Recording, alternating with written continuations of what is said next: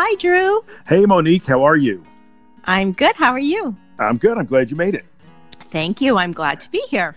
So, for everybody listening, I'm here with my friend Monique Koven once again, joined again by Monique.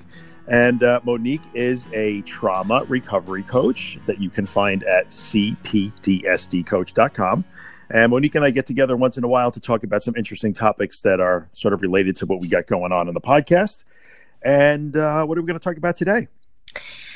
Well, I was telling you about, and I actually made a podcast on this.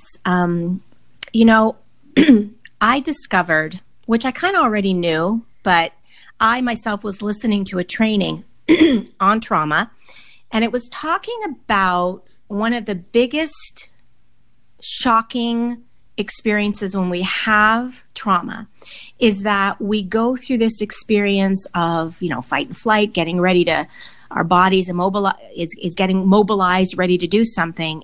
And then we have this realization that there's nothing we can do. And in this training, Dr. Bessel van der Kolk said, it's this realization that we cannot escape. It's the inescapability piece. And when I heard that, I said, yes, that's exactly it. It's that experience that we have been trauma survivors, especially with early developmental trauma, where abuse was repeated over and over and over again. We went through that experience repeatedly where we desperately needed help and wanted to escape, but we couldn't. And that experience was completely overwhelming on our physiology and our psychology. And this plays out when we are faced with new situations in our present that we think, whether it's conscious or not, that we might be in that same experience where there's no escape. That's so interesting. Yeah. Because so much of the stuff that my listeners hear me talk about all the time is all about teaching your brain the fact that there is a natural escapability. Like, if we become non-reactive to our anxiety and panic, we will naturally escape it because it will end. But if there's a traumatic event in the past, you may be conditioned to say, no, there's nothing I can do. Like, this is just going to continue. Is that, yeah. Do I have that kind of nailed properly? Well, the experience of the trauma, and this again, I'll repeat it, it happens at the autonomic level. So it's not in the conscious thinking. It kind of happens, underneath, and we go into this immobilization. And that experience is so frightening for us. It's completely overwhelming, that helpless, frightening space. And it was conditioned in, as you were saying, over and over and over again, that yes, we have this deep memory that, this could happen again, and I'm not going to do it. And I don't even want to go there. So we don't even try. And and for me, I get that because I used to have, you've heard me talk about this before, for years and years, I had a fear of driving far. And I was afraid that I would get lost. And so just the idea of what my mind would anticipate would really be that feeling that I had, which was I'd get lost and then I'd freeze and then I couldn't speak. And then so I was like imagining that same experience that happened to me a million times in my past. I thought that would happen if I got lost when I drove. And I saw things through that lens. I didn't see it through the through the reality, which was that I have a mouth, I can ask for directions, I have a phone that has a GPS, I have a credit card, I have these kind of tools. I couldn't even think of those things because all I remembered was helpless, powerless, stuck, and all of that. That's so interesting. I think it relates to a topic you and I discussed in one of our earlier episodes together. And, I know we've talked about this privately too, where I run into people on a regular basis that have had those bad experiences that you're talking about in their past, whatever they may be. And some people, when they're in this situation where now they're dealing with an anxiety disorder, they almost feel that, what's the point? Why should I even bother to do this thing that, Drew, you keep talking about? And I've often had a hard time putting my brain around, like, I've always attributed to, is it a confidence and a self-esteem thing? But maybe it's more so what you're talking about here, where what's the point of, why should I even try that? That's inescapable. That inescapability has been conditioned in. Like, why would I go into this fearful, difficult, scary situation when I know that it's just going to continue? Mm-hmm. Mm-hmm. Yeah. Yeah. So that inability or a blockage or something that says, I shouldn't even try this. There's no way this is going to happen for me. Yeah. Maybe this is what we're seeing. Yeah. And again, because we've had that experience of that immobilization and the fear that goes with that, we will do anything not to feel that again. But what I realized was that, I mean, you really have to get kind of insight into that you are, what's going on, first of all, and that was your experience in the past so many times, but that actually you do have what it takes. You know, even people that I work with now who have that same fear, mm-hmm. they can drive. They know how to drive. They've got the skills. They've done it before. It's just still this fear that, but what if, I don't know, I start to panic and then I go into that place where I suddenly can't speak. My language is gone and I'm, and it's kind of understanding that, yeah, that makes sense. And you have compassion for that because, my goodness, you've been through that so many times. And so instead of getting angry at yourself and not having compassion, you look at this with a place of compassion. And that really you're just trying to protect yourself in a way because you're afraid it might happen again. But knowing that you actually, in reality, have everything you need to be able to drive, to be able to manage, you have it. And so, yeah, that's kind of the change that can happen. Yeah, that makes perfect sense. I find it so fascinating. I mean, not fascinating. It's almost tragic and heartbreaking sometimes when you see somebody, and I'm always kind of we have that different approach, you and I. You're looking at the underneath sometimes, and for me, I'm usually just trying to solve the problem of the disorder itself, which could be piled on top of that trauma in the past, which is no good. But like you can imagine for someone who, let's say, has had a really traumatic history, right, and they've gone into that fight and flight a zillion times because of that fear of the fear of inescapability came up. And then you say, now just go drive, push yourself, just do it.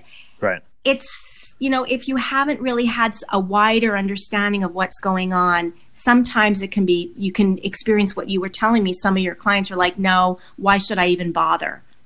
Because they think that's going to happen. Yeah. Yes. It's almost that they're defeated before they even try. Yeah. I think, and everybody wants to do it. Everybody wants to. Yes. And there's a couple of blockages to doing it, this way, that cognitive behavioral way, where you defeat the disorder by going toward it. And I understand the most common is, well, this is really hard and this is scary. So that for everybody has that block. But then there are some that just feel there's almost a despondence that says, well, this is hard and scary. I would love to do it, but what's the point? I don't have the ability to recover from this. Yeah. And I think maybe that undercurrent of inescapability, like nothing, because in that traumatic or abusive event, there's nothing you could do. Nothing you did stopped it from happening. It just kept happening. So, and physiologically, your body does shut down and your cognitive brain is offline. So it's like you can't start, getting logical when someone's in the middle of the amygdala is going off. You can't start saying, right. So I think it's that expecting that's going to happen. And you know what? It might happen. Right.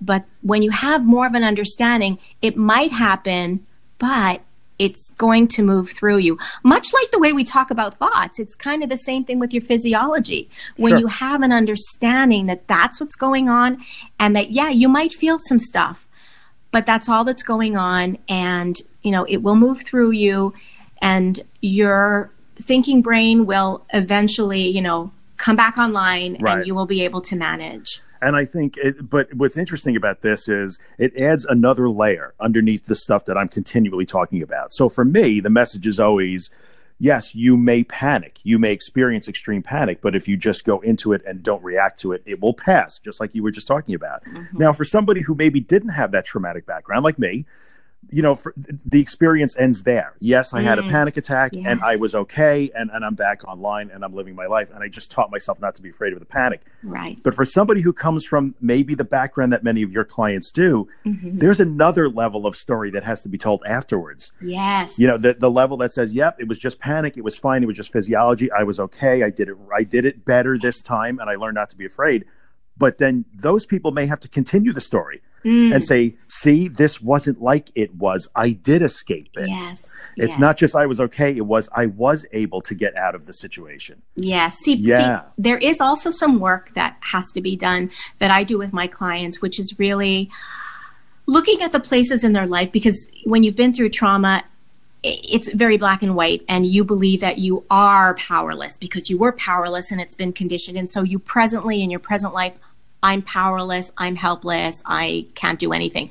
But you start to, I help them look at the areas where they do have empowerment, that they are able and capable. And so I work towards helping them see their own empowerment. And that really helps start to demolish some of those early beliefs that went along with the trauma experience. So in other words, when that traumatic experience happened, yes, it was a physiological response of immobility, but then it moved up to our brain and we made a narrative about it, a story. And the story was, I'm capable, I'm incapable, I'm frozen, I can't get out, things will never change. And then that becomes our beliefs. So the two really go together. So that's why I do think it's important to really look at those things too, because then as we start to feel more empowered and see our strengths, we will have more confidence to maybe take the opportunity to drive. Yeah. Yep. And I think we are in almost 100% agreement on this. You're just deeper, I think. I don't know if that makes any sense. So it does. I'm a huge fan of, when you are not in a panic, for my people, if you will, when you're not in a panic, those tools that you can learn from a cognitive behavioral therapist, for instance, are extremely valuable. Fact checking and thought challenging, much like you're talking about. When you're in a rational state, you can look at, rationally say, hey, wait a minute, I have a job, I have a family, I accomplish things. You can challenge those false beliefs and then use that when you go into that dangerous or what you perceive as a dangerous situation to help you guide yourself through it. So it's very similar. There's just an additional dimension, I think, that comes with somebody who's been conditioned by trauma or abuse to feel incapable. Everybody feels afraid. Everybody knows it's hard to do these things that I talk about. But I guess if you've got that traumatic background, you may feel literally incapable of tackling this process before it even starts. Yeah. So that is an amazing insight that I think would be so helpful for people to hear. So helpful. Yeah. And why I love it so much is because, I spent decades really, blaming myself, shaming myself. Oh, you can't even drive. What's wrong with you? And, look at other people, how they do it without blinking. Just constantly, and no compassion. And I had already been through a childhood where I was completely abandoned. Now I'm just continuing, the damage by telling myself off and not being kind to myself at all. But that's completely changed, completely. Huh. I find the definition sometimes of compassion could slide depending on, the context that you're in. And sometimes compassion, I see people sometimes confuse being kind to themselves and compassion can become an avoidance for people who are trying to deal with an anxiety disorder. But I don't think it's that. Compassion is just acknowledging, hey, I had this conditioning.